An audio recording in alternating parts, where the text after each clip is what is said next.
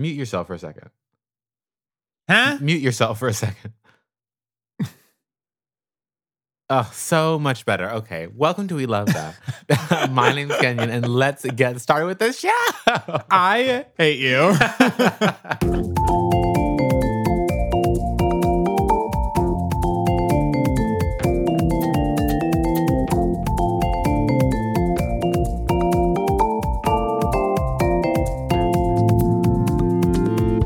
Hello, hello. Welcome to We Love That. I'm Jerome.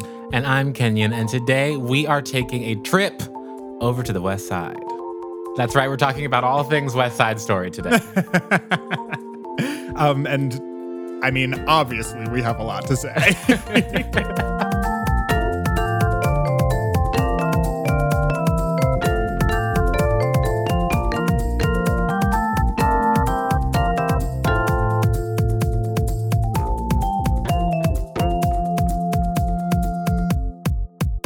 Bum, bum, bum.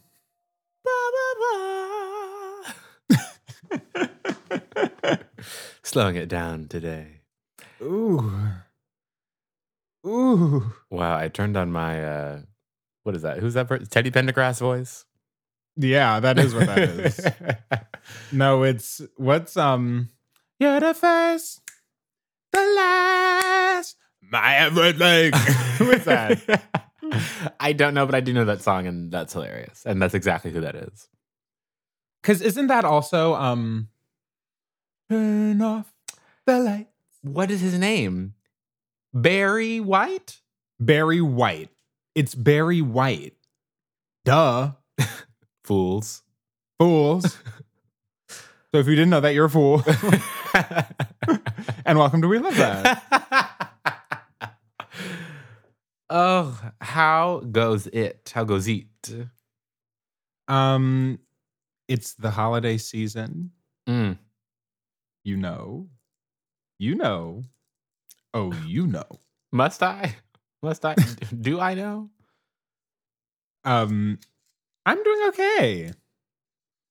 I have in front of me a pile of what I would argue are the best version of a Hershey's Kiss. The peppermint kind? Yes, the little candy Girl. cane Hershey's Kisses. I'll be right there with you. Please save some for me. I'm a big fan. Oh no, I'll be eating them all. Okay. Oh my goodness. Well, I'm just so excited. I'm so excited. Because, Woo! I mean, not to spoil it, but today we're talking about West Side Story, and I can't contain. I mean, I can't explain. Kenyon. There's so much to say. There's so much to say and to be said. Goo gobs, as I've been known to say in the past. Yeah, what's up with that? Moving right along.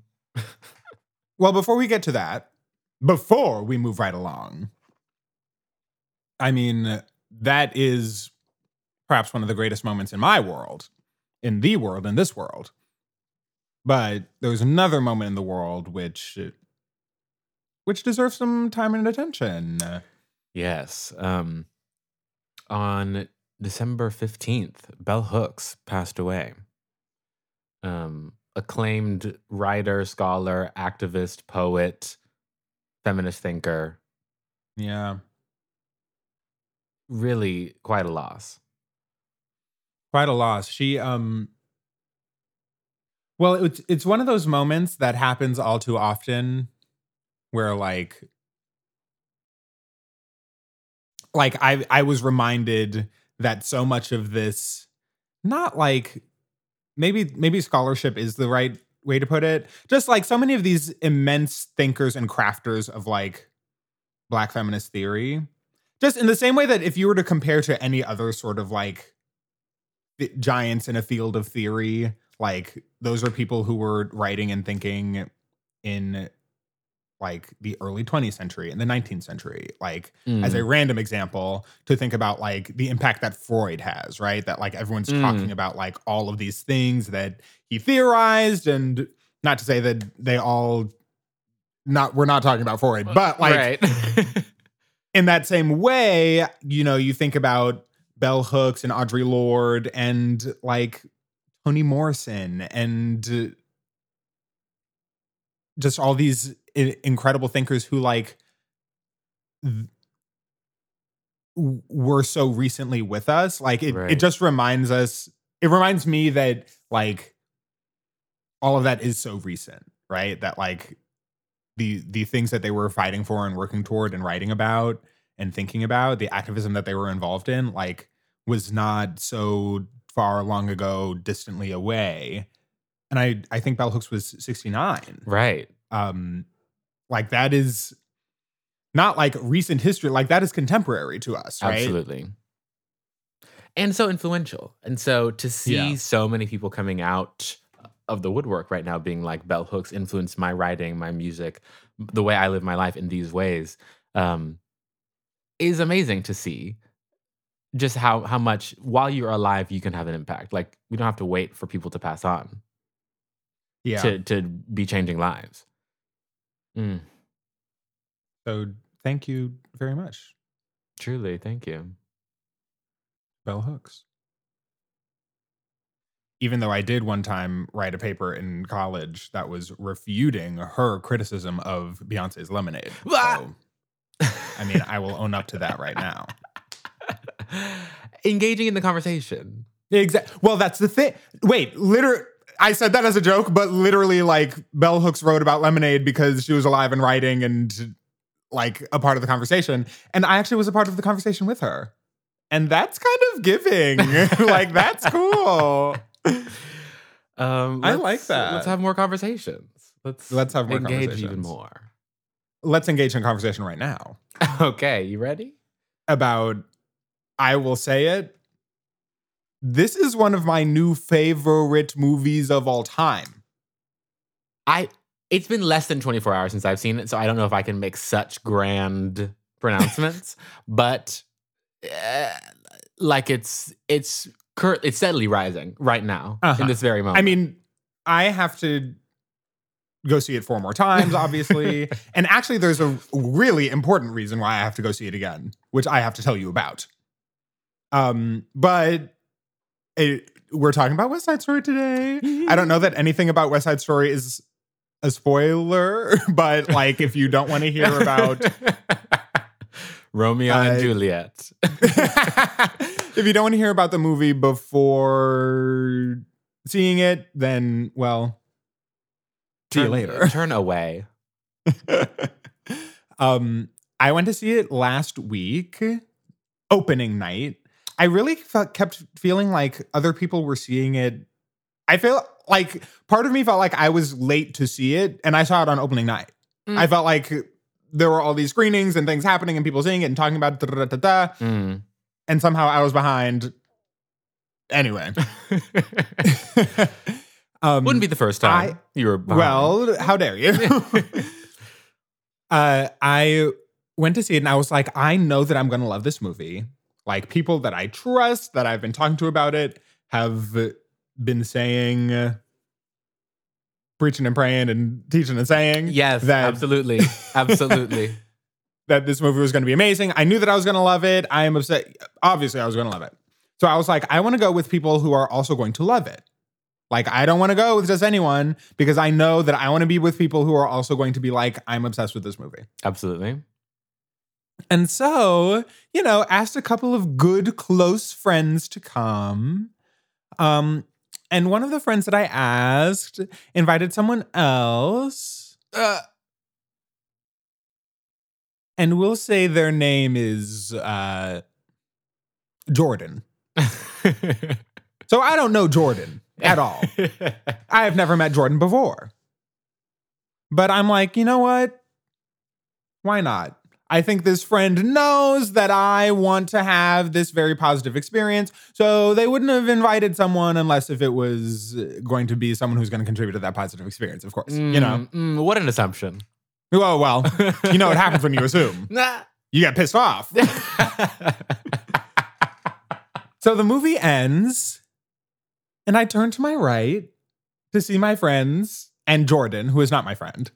And I say, Well, they're like, oh, what did you think? And I'm like, I thought it was amazing. Like 5 out of 5, 8 out of 5. I thought it was fantastic.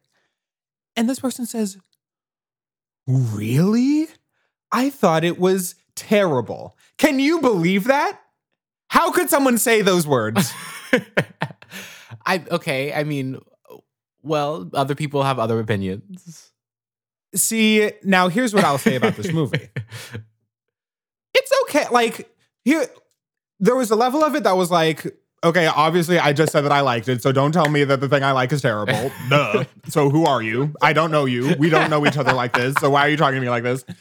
But also, like, how easy is it for you to sit in your little movie theater seat and to say, oh, that thing was terrible, when it clearly was excellently put together. Like you can say, oh, I didn't get this part, or why did they make this choice? But like, when you talk about the execution, when you talk about the singing, the dancing, the costume, the image, like, it is excellent. This movie is excellent. I'm glad you brought up all the different parts of a movie, like the singing and the dancing. Crucial elements to movie making, because I did think, like, The Craft. Okay, that's what I'm saying. It was brought to the table. Well, guess what? It was directed by Steven Spielberg. So what was it? Was written by Tony Kushner. Like, obviously there was no world in which it wasn't good. That's what I'm saying. That's why I wanted to go with people who wouldn't say exactly what this Jordan said. That's really funny, because my moment at the end when I turned to the people that I was with, firstly, I was crying. I was of course, bawling, and I said nothing, and they said absolutely. That's what I should have. That's what that should have been my experience. That should have been my experience. Wow, did you break the mic with that one? Henyon, that's the experience that I should have had. I should have turned to look at you and see you cry, and the two of us together would say, absolutely. Literally, absolutely. Absolutely. Absolutely. High marks across the board. Absolutely high marks across the board. I mean, this brings me to my first and my only question, which is, how many times, where, and when did you cry? Okay. This is a great question. I want to see if we have the same moments. Well, I started tearing up.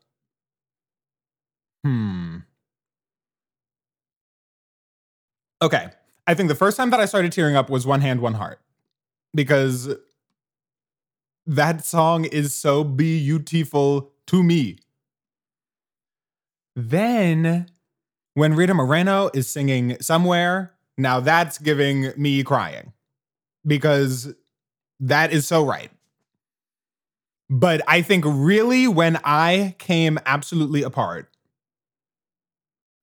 was Ariana DeBose in A Boy Like That. I Have a Love.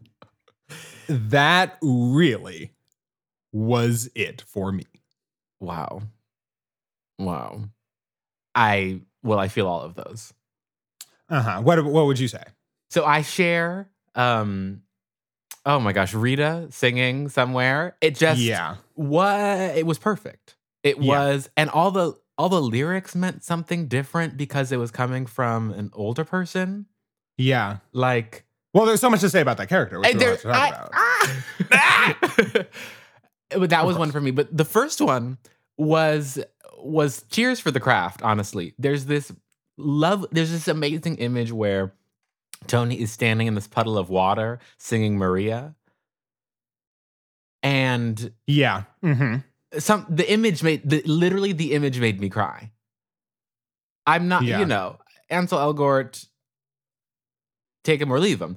But something about the composition of it was like this gorgeous light reflected off the water, singing literally Maria, an amazing song. That made me cry. The end made me cry. Yeah. And those are my 3 times. Yeah. Okay, where do you want to, shall we talk? Okay, here's what I want to talk about. Sorry, I was going to ask, but I don't care. Here's what I want to talk about. I famously love the original. Absolutely. Watching this movie, I felt like, wait, nothing happens in the original. Like, I literally was like, wait, all of this is new, and I can't remember what was here. Like, what I loved about it so much, I think that this movie actually takes West Side Story, which initially is problematic for many reasons, right? Many. It's like written by these white men. It's like taking Romeo and Juliet and putting it onto, like, modernizing it, which is like, there's nothing wrong with that, but like putting it onto a racialized dynamic without race actually being a part of the story. Absolutely. Right? So it's like, oh yeah, they're the Jets who are white and the Sharks who are Puerto Rican, and they're clashing because they don't like each other. Like, it is using race as a prop to be this like inexplicable, like two houses, like I don't know what the Shakespeare is, but whatever, you know what I mean? Yes. And there was so much in this version, which again, hat tip to Tony Kushner, Truly. who I think knocked this absolutely out of the park. Like, it feels fully realized. Like, I think the original requires you to understand the context and to know Romeo and Juliet already, right? Like, it kind of requires you to know. I think that you get a lot more out of it when you know, okay, this character is Tybalt and this character is Mercutio and this character is Nert, right? Like, got you. There is kind of a built-in, oh, here's what these characters, like what is driving their decision making, right? And that part of it is like, because they're based on this other story that already existed. Whereas in this movie, I feel like it really took the time to build characters, like to actually explain why characters act in the way that they do, as well as like explaining the context that it's in, right? Like, it is not just the Sharks versus the Jets are two sides of a story. It's like the Jets hate the Sharks because of racism. They are like pushed to hate the Sharks because of capitalism, the way that they are all being pushed out. Like, there just was like, oh, we're actually talking about this and not just la la la, there are two sides. And one of the scenes that I thought was the best was Tony and Maria on the train, and Maria is like, wait, you think that we have it easier than you?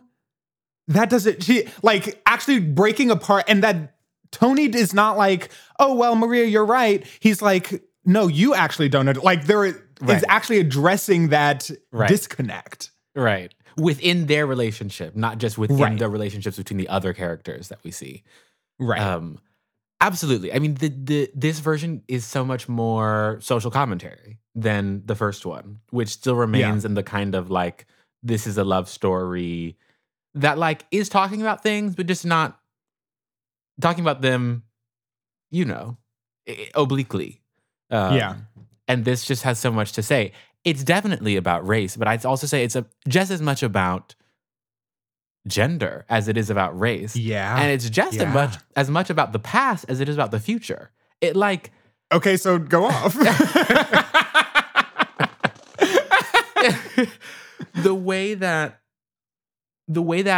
anybody's character is... Oh my God, we have to... Oh my God.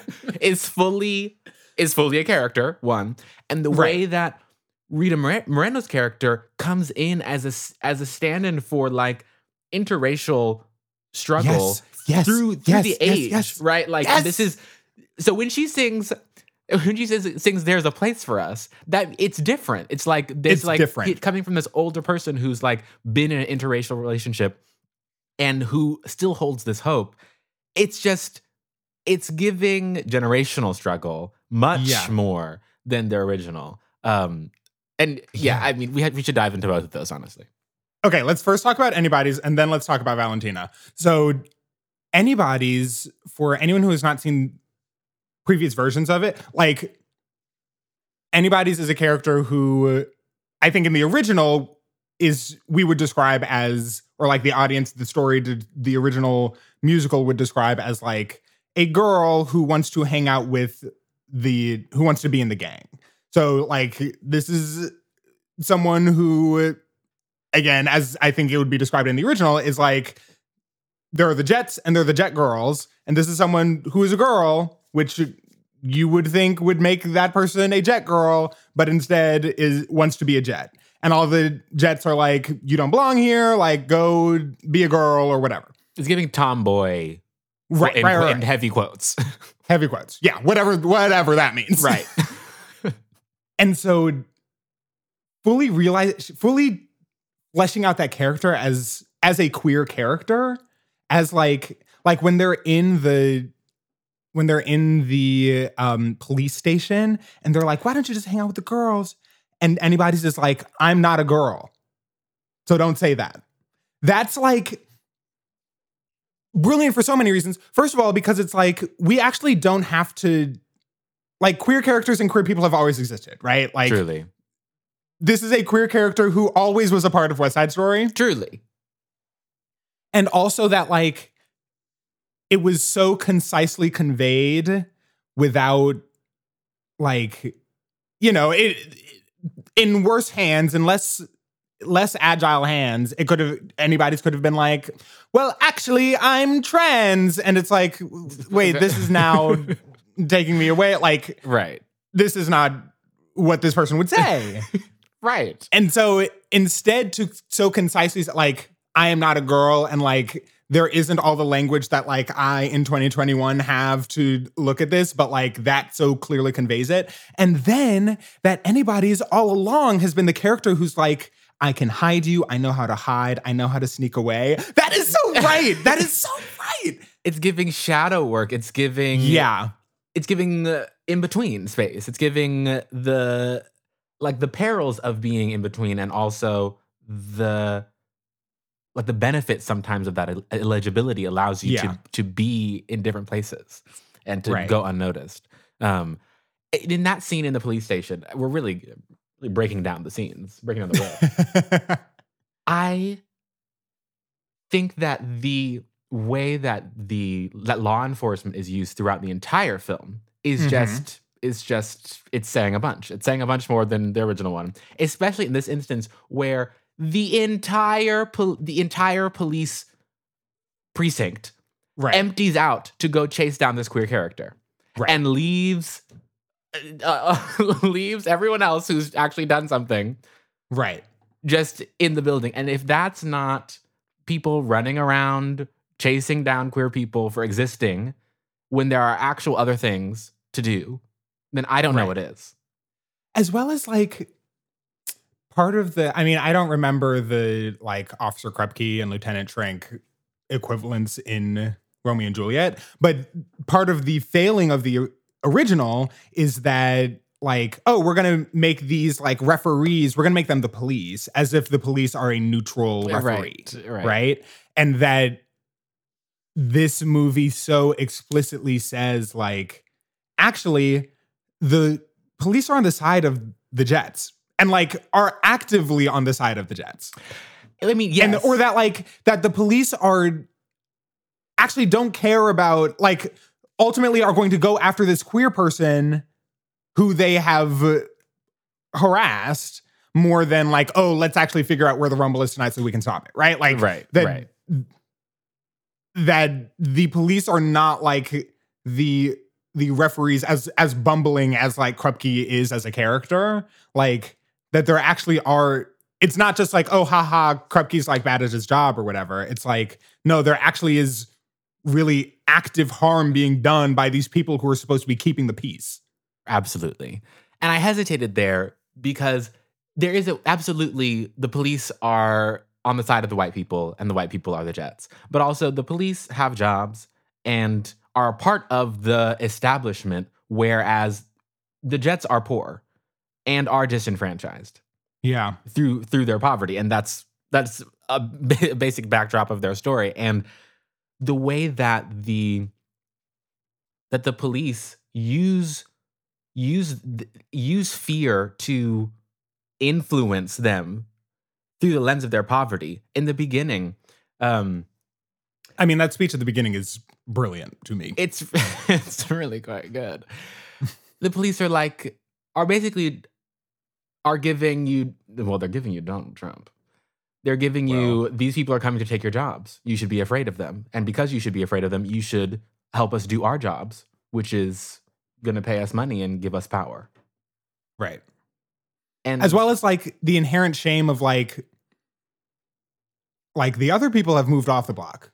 You all are here because your dad suck and your mom suck and everyone, like, you are the lowest of the low, except for the other people. And like the added shame of like, how are these other people here? How are these brown people here more successful than you are when you all, like, your families have been here for so much longer? Like, make that make sense. Absolutely. It's a classic, like, poor white people and disenfranchised people of color should have always been on the same side, except for that rich white people have been using racism to drive division since the beginning of time. Yeah. Okay, let's talk about Valentina. Oh my gosh. So this is brilliant for so many reasons. First of all, of course, Rita Moreno won an Oscar for being in this movie 60 years ago. And so, like, you know, it's not like people have been talking about this Oscar. Well, she could certainly be nominated. You know what I mean? Like, but here's the thing. Like, I would love for Rita Moreno to win another Oscar for being, I mean, that's iconic, obviously. But, I mean, Ariana DeBose is right there. Absolutely. She's... okay, we'll get to that. I can talk about that. So, like, you know, we hear people talking about, like, to take a modern example, like, oh, wouldn't it be cool if Idina and Kristen Chenoweth were in the Wicked movie, right? Like, oh, like, what a cool, like, full circle moment. Wink at the audience. Like, that would be really nice. And so initially, but when people talk about it, it's always either in, like, let's put them into a character that already exists, or like just have them have a cameo or whatever. And that's often how those things happen. I'm thinking about, like, the original cast of Hairspray being like the talent scouts in the Hairspray movie. Absolutely. Right? Yeah. So when I originally heard that they were taking Doc's character and turning it into this character from Rita Moreno, I kind of was like, okay, we'll see how that goes. Like, I'll be glad to see Rita Moreno in this movie, but, like, you know, what does this mean? Like, that is pretty substantially changing this character. And I think you're so right in what you said earlier that, like, it lets the movie play with time so much more because Valentina becomes this grown-up, like, version of Maria, right? Like, Maria wants to be with Tony. And then we have this version of it on, like, the other end of life of, like, Valentina was with Doc for so long. Right. Which I think also is part of, like, I mean, we will have to talk. There's so much to talk about. Rachel Ziegler, who was so amazing. Sang the house down. Appeared to me as a child in a way that, you know, in the original, Natalie Wood just does not look like, you know, they all kind of look like adults. Right. And so having Rachel Ziegler, who looks like a child, be playing this child part, I think changes so much of what the story means. Anyway. Absolutely. Absolutely. One of the big reasons I already said why I like this movie more than the original is that it actually gives context. It actually, like, makes these characters real. It, like, explains why these people would be speaking in English at any point in their own homes. Mm-hmm. They speak in Spanish for so much of the movie, which I love, love, love. Like, that just is so right to me. Like, that just is so right. But also, I think that the story like the implications of the story changed to me because it was like one of the things that Valentina says to Tony nearly at the end of the movie is that life matters more than love. I'm so glad you brought this up. Is different from what the original movie is saying.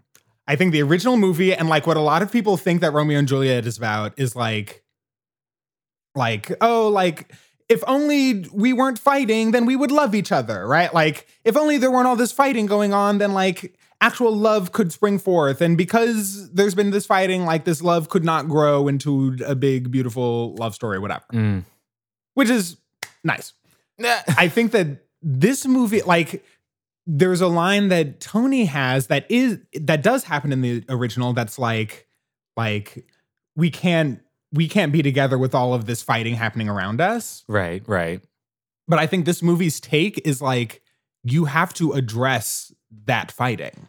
Like you cannot pretend that the conditions that have made that fighting occur in the first place, you cannot pretend that they don't exist.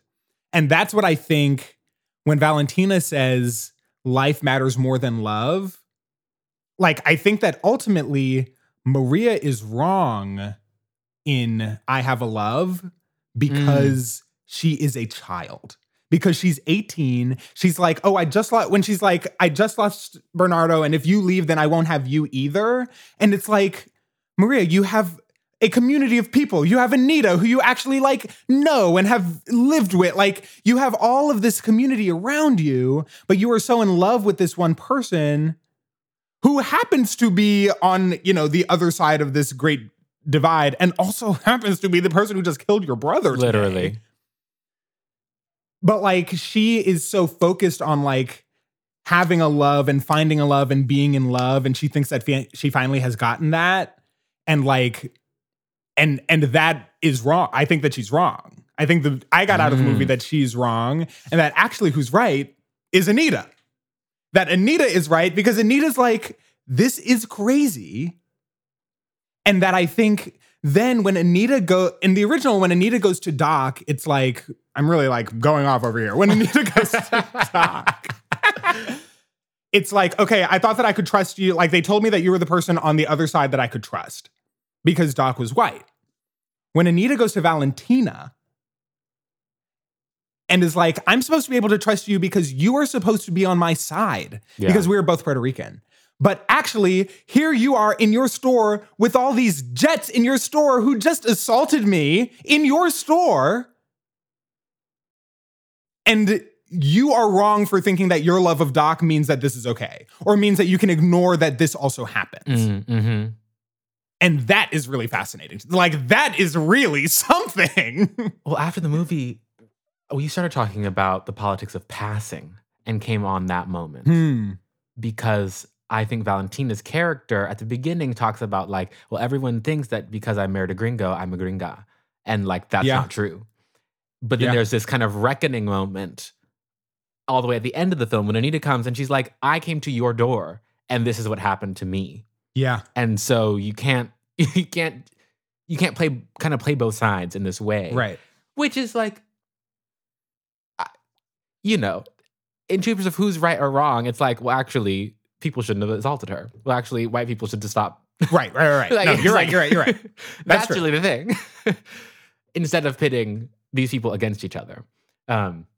But it is this moment of like, yes, we're getting Valentina talking to Anita, but you're also getting Anita talking to Anita through time, right? Like you are getting to Anita's, like imagine Valentina as a grown Anita talking to herself in the past and a young Anita talking to old Anita. And that reading of that scene really makes me. I mean, that's fabulous. That is fabulous.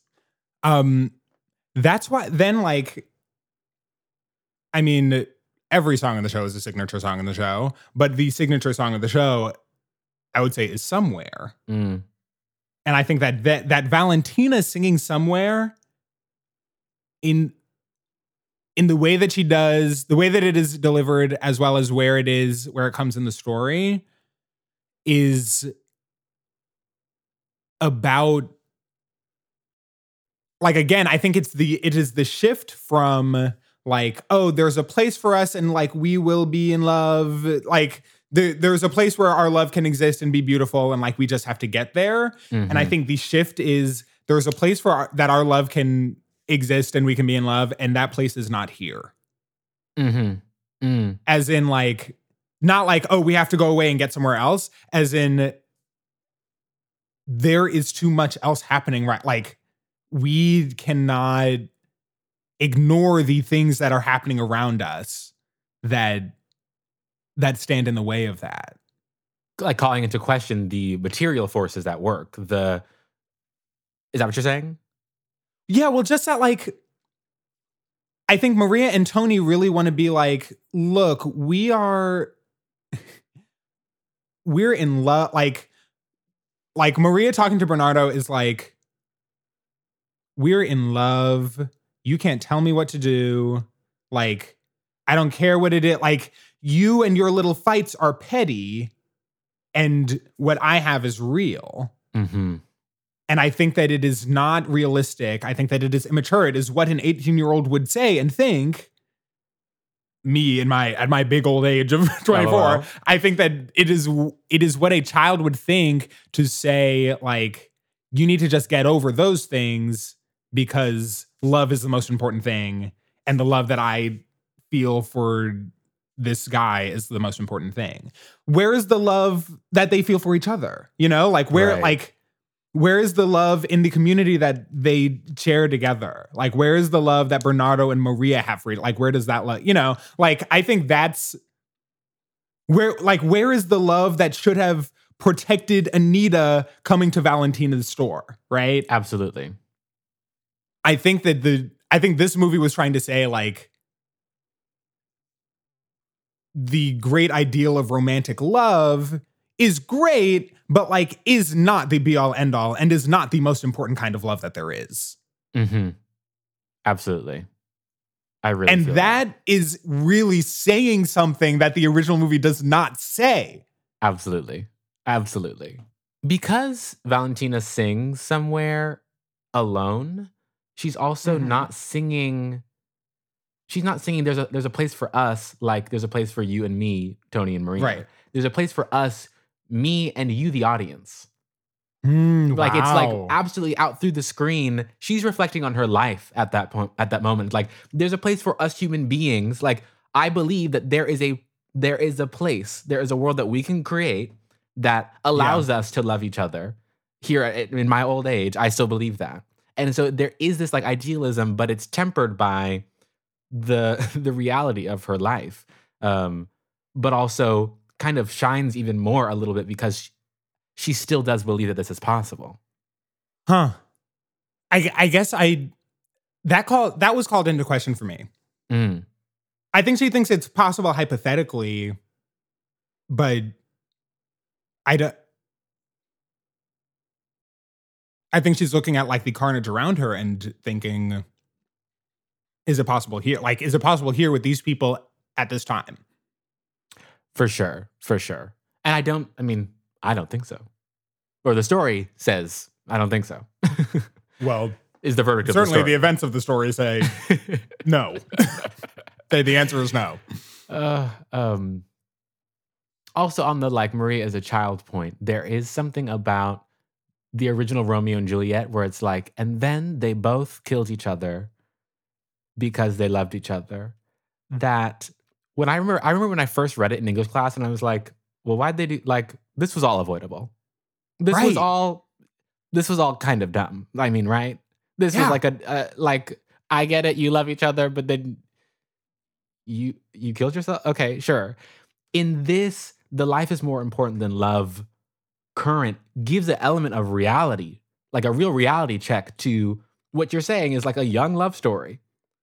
And it's like, and it makes the whole thing more believable and takes it out of the realm of Shakespeare, like, by the book tragedy, to here's something that actually looks more like a life that I could know, or a person that I could relate with.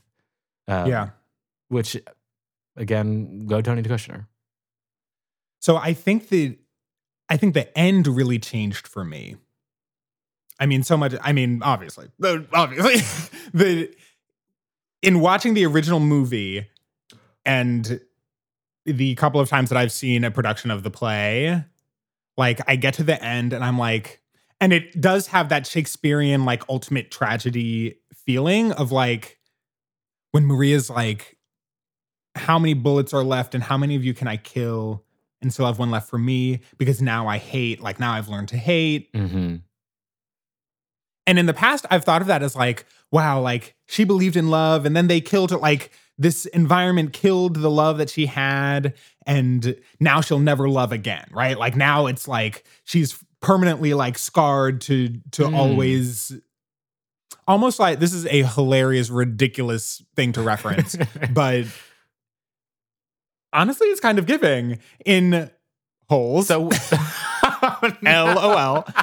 But Kissing Kat Barlow, okay, Kate Barlow, whatever her name is in love with Dule Hill, who is black, and they don't want her to be in love with him, so they kill him and burn her school, and then she becomes a criminal vigilante. Criminal. And so, like, because they like wouldn't let her be this like kind, loving teacher, she instead like they made her hate, and then she became a villain. Hear it. Well, and you know whose story that really is? That's really Chino's story. Yeah. That's really Chino's story. Okay. But watch it. So I thought that's what happened whenever I've seen it before, I'm like, that's what happens to Maria. She becomes this like lover who like couldn't survive, and so had to become hateful, like the hateful place that she was in. But watching it this time, I was like, wait, no. You're a kid. Like you're acting frantic because you're a kid. Like you're saying these things because these incredibly traumatic things have just happened to you in the last 24 hours. And you're scared, you're scared and you're saying things that are crazy because you're a kid. But like, there is more to the world than that. Like you will learn to, you're still surrounded, like there's still so much love that surrounds you. Like you still, I don't know. It to me felt like, not like, oh, this like person has been burned and forever will be like this hateful person, but like there's all this stuff happened to a kid, and like how terrible is it that like these childish like to me it almost was the story of like Arrested Development, in that like when you allow these like childish emotions and hatreds and rivalries that grow into racism that then are used to like turn people against each other, like instead of thinking of things like with the perspective and nuance that an adult can look at them with, which I think like Valentina points to in Singing Somewhere, like then this is what happens. Like if kids are, if these kind of childish, high stakes, everything is high stakes, huge emotion, whatever, like is allowed to win the day, then like 3 people are dead. I don't think I have exactly that reading, but I really see it. And now I'm like, maybe. Well, I'm going to have to go. I'm going to be watching this for the rest of my life. I'm going to watch it every day for the rest of my life. But I think I give Maria maybe more credit than I should, or than at least you do. And the I've learned to hate now thing is like, if she really had learned to hate, she would have pulled the trigger. You know what I mean? Like the gun is a symbol of violence that changes hands a billion times in the movie, and everyone who has it ends up killing somebody. You know, and she has it and she doesn't use it. And so for me, that's always been like a teachable kind of moment where she's like, look, I could be just like you, and I could do these, like, how many can I have to shoot all of you and kill myself? Because at the end of the day, this always comes home. Yeah. Like, but she doesn't pull the trigger. And for me, that is a symbol of, not a symbol, that shows a kind of maturity. Yeah. But you know, she really truly is still 18. And this also did all happen within like 36 hours, which is also part of the like ridiculous Shakespeare of it all. Right. Of course. Okay. Let's talk about Ariana DeBose. So here's the thing about Ariana DeBose. We didn't even talk about her when we talked about the prom because she was nothing in it. Like, That's not to say anything of her. It's just like her part was like, here's this do nothing part. Like, you're gonna be like, oh, I love you. I can't tell my mom. You know, like whatever. And then I watched this movie and now she's the most talented person in the world. I'm like, wait, you're a superstar. A star was born that day. Truly. And it's giving, well, let me go down my litany of Oscars that this movie will be nominated for and should win. It's giving Tony Kushner for adapted screenplay. It's giving Ariana DeBose. It's giving Best Picture on lock. Like, no competition, Best Picture winner. She was amazing.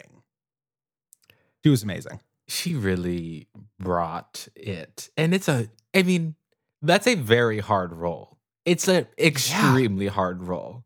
You've got to be singing, you've got to be dancing, you've got to be acting. And I guess everyone has to do that, but like, she's really got to be doing it. I mean, I think she like, I was thinking earlier about like the police being framed as peacekeepers, but not actually being the peacekeepers. Like, Anita is the peacekeeper of West Side Story. Well, then she lies. Well, but I think she lies because she's like, Maria just tricked me with this I have a love shit, and that shit was wrong. Because this is what is like, that is all well and good, but I came here to try to keep the peace, which I'm just saying, like, I came here to try to bring the message from Maria to Tony, and look at what happened. And I was attacked for doing it. Like, look at what came to me of that. I don't think that she is wrong for doing it, but I also don't think she can be called the peacekeeper. Well, I think she is until that moment. Okay, I agree with that. And like, there's a shot of her when she leaves her apartment on the stairs, and it's like, and she's going to Docs to go convey this information, and she's giving this expression of like, this is a monumental thing that Maria has asked me to do, but I'm going to do it. And then she walks in and gets assaulted. And that's, for me, that moment is like, with the best of intentions and with the most, pure is not the word, but like kind of the most real, like Anita's kind of the most real character you get. Yeah. Yes. Which is why Rita Moreno won the award 6 years ago. Exactly. And like with the realest of life experience, honestly, that anyone outside of Valentina in this thing has. Right. She comes and she's like, I'm going to do this thing because of my beliefs. And even with that, the world and the way it deals with women of color, like, chews her up. And that's, for me, that's what that moment is. It's like, it's that, like, even everyone wants to say, be the bigger person. And here's this person who really had something to be the bigger person about.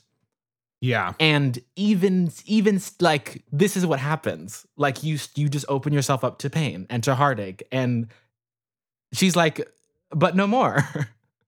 Yeah. Wow. But also without that lie, like, you don't get Tony outside. You know? Yeah. Which is just the tragedy of, like, this is a tragedy. Yeah. Well, ultimately so actually the movie is sad, is what I would say. So how many times did you cry? So Ariana DeBose was amazing. I did want to stick on that moment actually a little bit, because I thought also the movie had something to say about white women there. Oh yeah.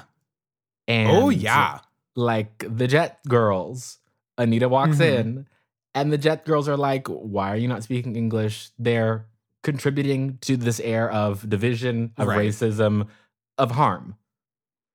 And they raised the temperature until they're like, oh, now it's too much. But it's like, Miss Thing, it's too late. Literally, it's too late. And then you want to basically say, oh no, don't do this to this woman. And now I feel for her because I know her as a woman. And oh my God, when you contributed. When the violence was racialized, they were playing along, but then when the violence is gendered, which of course it is both always, that's really something. It's very, Well, it's very everything. It's very 66% of white women voted for Donald Trump. Well, and we can't talk about that. We cannot talk about that. Um, yeah, that moment really was something. I thought that was amazing. I thought that was amazing. And to have, I'm sorry, I'm just going off. Like, but to have anybody's get a sort of gender affirmation in that moment, like right before Anita comes in. Yeah. Basically, Yeah. the Jets are like, you're one of the boys. And anybody's just like, yes. But then you see their face turn because they're like, actually, these people are degenerates. And then anybody's turn is to leave. And anybody's is the one who gives Anita a warning to get out of there. Yeah. Yeah. And if that's not, that's just the truth. That is the truth. That is how the world is working. Yeah. Oh my God. That's not for nothing. Imagine me turning to someone after watching this movie and they said it was terrible. How is it true? How is it true? How is it true? How is it true? Gotta give an immense, when Rachel Zegler starts singing in Tonight, my jaw was on the floor. I was like I knew when they announced she was cast, she's done the videos on YouTube, she's a great singer. I know she's a great singer. My jaw was on the floor. She's amazing. Oh, she's amazing. She's amazing. Drum is joking. What? That was amazing. That was amazing. That's what I'm talking. Now that is what I'm talking about. That's what I like to see. I have nothing to add because it's just the truth. It is just the truth. I mean, we haven't really almost talked about the music at all. Well, I want to talk about the structure, some of the restructuring. Oh. Which I thought was ultimately so extremely successful. Take me there. Take me. So here's what's always, we didn't really talk about this in our movie musical conversation. But famously, musicals are often 2 acts. Stage musicals are the vast majority of them 2-act musicals. People talk about movies being in 3 acts. So this is kind of, what do we do when, you're taking a 2-act thing and making it a 3-act thing? Steven Spielberg and Tony Kushner, they said, well, here's how you do it. They said, here's 1 act, blackout. Act 2, blackout. Act 3. And that to me, extremely successful. I said, this is right. I like this. I know what's happening. I know what's happening. I thought so many of the things that I thought were not great about In the Heights were very good about this, in that America being out in the street during the day was so well done. Yes. And so beautiful. I mean, the choreography was amazing. It was visually stunning. Just really successful. I thought G. Officer Krupke being in the police station was so successful. That's just such a brilliant idea. That's amazing. Cool being during the day and being about the gun. Being Tony really saying that so to good. That really is good. Because Cool in the original, Cool is in a different place in the movie than it is in the stage show. In the movie, Cool happens in the first act to be okay, so we're going to be cool about this thing that is happening tomorrow. Right. In the movie, Cool happens in the second act and is okay, Riv is dead, but we have to be cool. Which are just 2 very different moments. Right.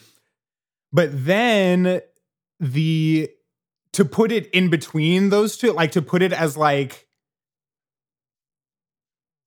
to make that the song in which Tony actually is making a concerted effort to be don't do this is bad, I think is more successful than either of the original placements. Yeah. I mean, that's the song where the gun, to me, gains its own significance as a character in itself. Right? And as a symbol of violence. And then the song is these white men talking about how they're going to deal with masculinized violence. Yeah. Like, and what, like, that's just so much more dramatically compelling and also means a lot more today. Yeah. And yes. And then that the pow, pow, pow becomes like, I mean, that again is giving to me, these are children, this is Arrested Development, like how, oh, we're playing cops and robbers becomes like, now actually people are dead because Right. Because it was let out of control. Okay. I Feel Pretty. Yes. Being after the Rumble. Now let's talk about this. So in the original musical, this is the placement. Mm-hmm. But in the movie, they move I Feel Pretty to be at the top of the second act, pre-Rumble, the morning after they meet at the dance. Mm-hmm. And this is very interesting because Stephen Sondheim has often talked about, like, why is this song in here? Like, people like the song because it's fun, but like, what is this song actually doing for this story? Mm. And for me, putting it directly after we have seen Tony kill Bernardo is like, I think that to me fits with the narrative of like, wait, Maria is a kid. Like, Maria, this is not that, like, you're caught in this, like, what you think romance means and what you think, like, this romantic story and what you think it means to have this love. But that's not as important as these other things that are happening. Like, you have to actually look around at what's happening. And even changing the setting for it to be in a huge department store is giving capitalism fantasy of like good feelings are wealth are, and it's like this is gonna come crashing down, and it does. Yeah. And I just thought I think that is the thing that the people who will not be mentioned sitting next to me in the movie were like, wait, this is so weird because, like, why would Maria do that? Like, why did we see I Feel Pretty after we see the Rumble? And why would Maria still sleep with Tony? And I'm like, yes, this is confusing. Like, I just thought that it pulled out, like, it really emphasized that the confusion of like in this story, it is supposed to mean more that Maria loves Tony and that they love each other than that, like, this other violence is happening that, like, Tony got wrapped up or, like, sucked back into or whatever. Right. But it actually is not more, like, it's not more important. Mm-hmm. They really did a good job. Full stop. Point blank period. They just really did. They really did a good job.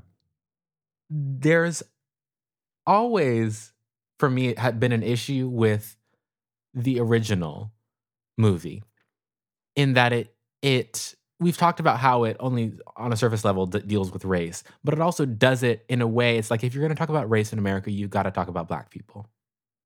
Yeah. And this movie did that like really subtly for me, but like did it just enough that it was real, that this can still be an American story and like still say that it's about race and actually be about race. Like, we only see Black people, in my mind, I think, in like 3 places. There's like the Jets are walking down the street, and then some Black people are crossing the street, and the Jets like kind of pause and stop, and like the music stops, and it's just like everything pauses, and we are just looking at these Black people go. Yeah. One instance. You've got Tony singing Maria out at night, and then there is a Black janitor who's like cleaning up a recreational area, who's like, who's this white boy singing, who's lost in fantasy. Literally, like, who is this person who can afford to be out at night lost in fantasy? Right. And then you've got the person who is with this like bartender who sells Riff and the Jets the gun. Oh yeah. And for me, like, those three things are giving like it's like here are Black people who are just outside of this, of this particular struggle, to like kind of be peripheral to it, but just actually foundational to the way that race works, that like everything kind of stops when you see them. Yeah. And here is especially when they're getting the gun, like here's a black person who knows violence. Riff is like, yeah, I know this gun, it shoots. Right. And the black guy's like, no, you don't, like, you actually don't know what you're getting yourself into, which is like, talk about the truth. Like, so I feel like so much of white consciousness is wrapped up in violence that they actually don't even have sometimes first-hand experience with, or like generational experience with. And I just thought that was really brilliant. And it didn't take away from the story, but it also added something that was necessary to be there, right, for this to say that it's about race. Right. I, for years as a child, was like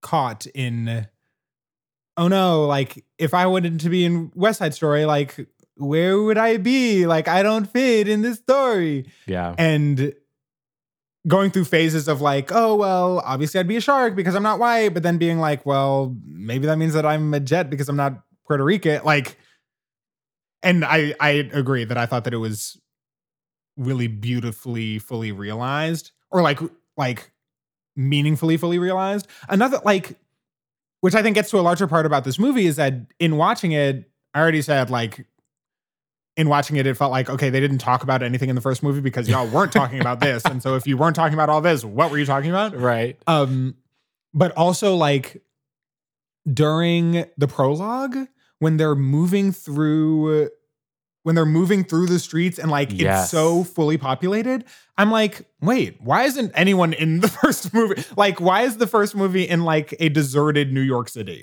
Like, that doesn't make sense. And what I thought was so brilliant, not just that it's like, oh yeah, we're actually in a city where like lots of people live. It also shows that the Jets do feel they do feel like, oh my God, everyone here is Puerto Rican, and what happened to this place that used to not be this way. As well as, so there's that. We get to see them being physically disruptive. We get to see them like stealing things from the local businesses. We also see the Jets interacting with rich white people. Yes. Who also don't want them there. And that is really like, that is really fascinating. And because like, because of all the reasons we already said. Right. I love, thank you for bringing this up, because it's also giving Lincoln Center. Yeah. It's like this whole neighborhood is getting wiped away to build this, cute new center for the arts. It's going to be for all the rich people, which is what happened to the actual place where West Side Story was actually filmed. That is where Lincoln Center is now. Yeah. And it's like it's just talking about everything. Yeah. It's actually talking about things, which is, it's funny that, I mean, maybe this is a conversation for another day, but just like, I think that's something that audiences now, or at least certain audiences now, are really asking for more than maybe they were in the past. I don't know if that's really true. Like, if you're going to tell a story and have something to say about it, where's the social commentary? Yeah. Right? Like, are you speaking to things that need to be spoken to with this piece of artwork? And I feel like that's something that, I mean, I wasn't alive in the 60s, so I really don't know.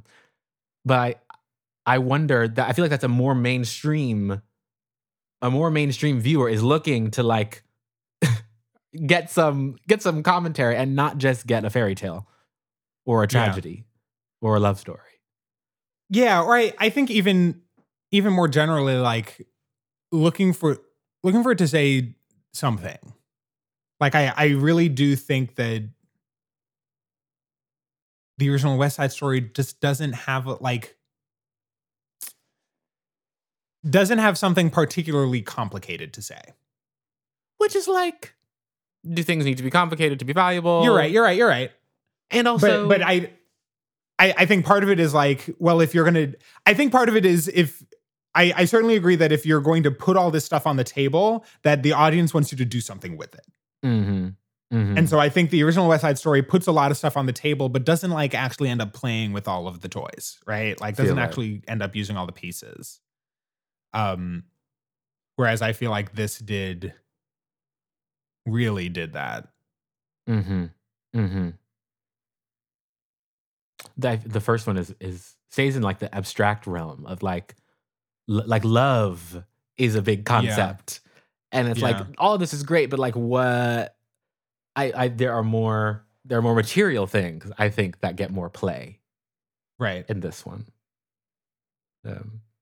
Just interesting what different people want from art at different times. I agree. I certainly agree with it. Okay, well, have a binary over there? Okay, between two songs that felt pretty differently realized in this movie versus in the previous movies. My binary is Cool versus G Officer Krupke. Oh. Yeah, rude of you to do that to me. I think I'm gonna go with Cool. Yeah. That's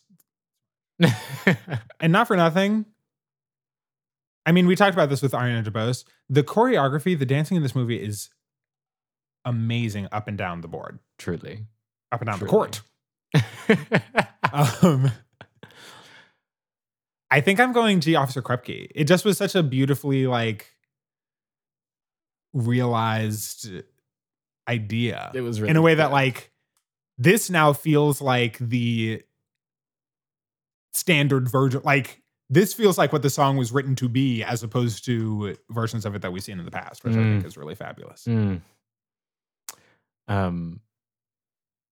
This is characters. Okay. Valentina, Anita. My God.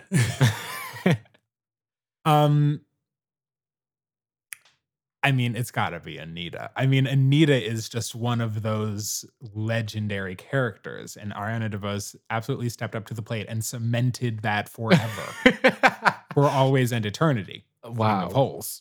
Well, I thought I was going to say Valentina, but then I've actually been convinced. Just now. Literally cemented forever and always. I'll be right there, Anita. Team Anita. Work. Oh, a big story. I feel like I had a workout. I do too. And I actually need to go watch it again.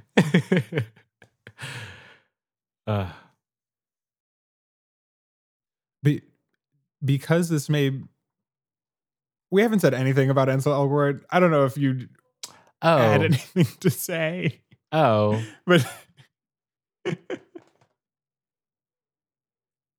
I think that might just be the way that it is. Okay, great.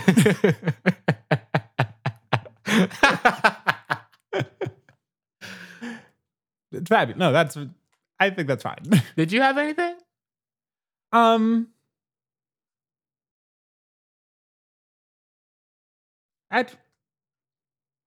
I thought that he performed well.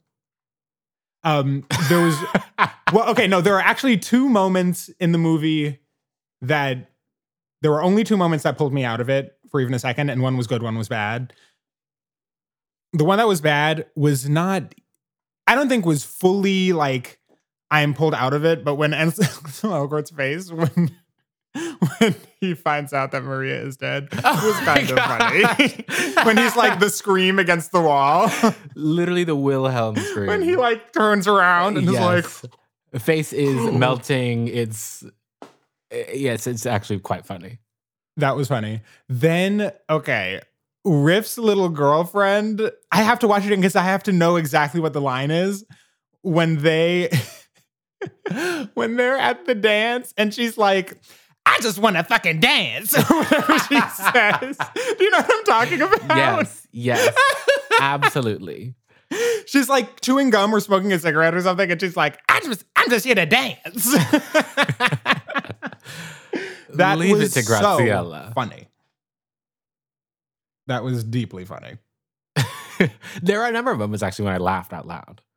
Oh, me too. She's like, you're tall. Very good. Very good. Or when Ariana DeBose says, are you trying to start World War III? Like, there were these amazing one-liners in the video. It just was fabulous. Incredible delivery on all parts. The LA Phil tore it up. Yeah. And I think also the New York Phil. I think they're both in this. I think it's the LA Phil with New York percussionists. Okay, work. And that is so fierce. Gustavo Dudamel said, actually, I'll be needing you all to come in. Thank you. Well, actually, I heard that it was Janine Tesori who said that. Really? Okay, Janine. Yes. So All Janine right. better work. All right, Janine. Wow. What there? Can you believe who was on this movie? Kenyon. Leonard Bernstein, Stephen Sondheim, Steven Spielberg, Gustavo Dudamel, Janine Tesori, William Shakespeare, Tony Kushner, Arthur Lawrence, Jerome Robbins. I mean, so, and once again, imagine seeing this movie and then turning to your right and someone says it was horrible. It ruined my whole weekend, actually. I couldn't stop thinking about it. Well, Jordan, that's a gotta stop. Well, until next time. Thanks for listening, Divas. We Love That is brought to you by Kenyon and Jerome. Our music is by Sophia Campomore, and our art is by Griffin Keller. And please drop us a line at welovethatpodcast@gmail.com.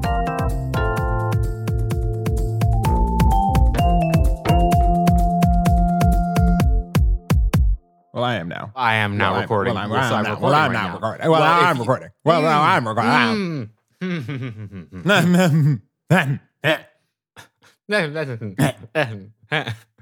We have to stop. You're right.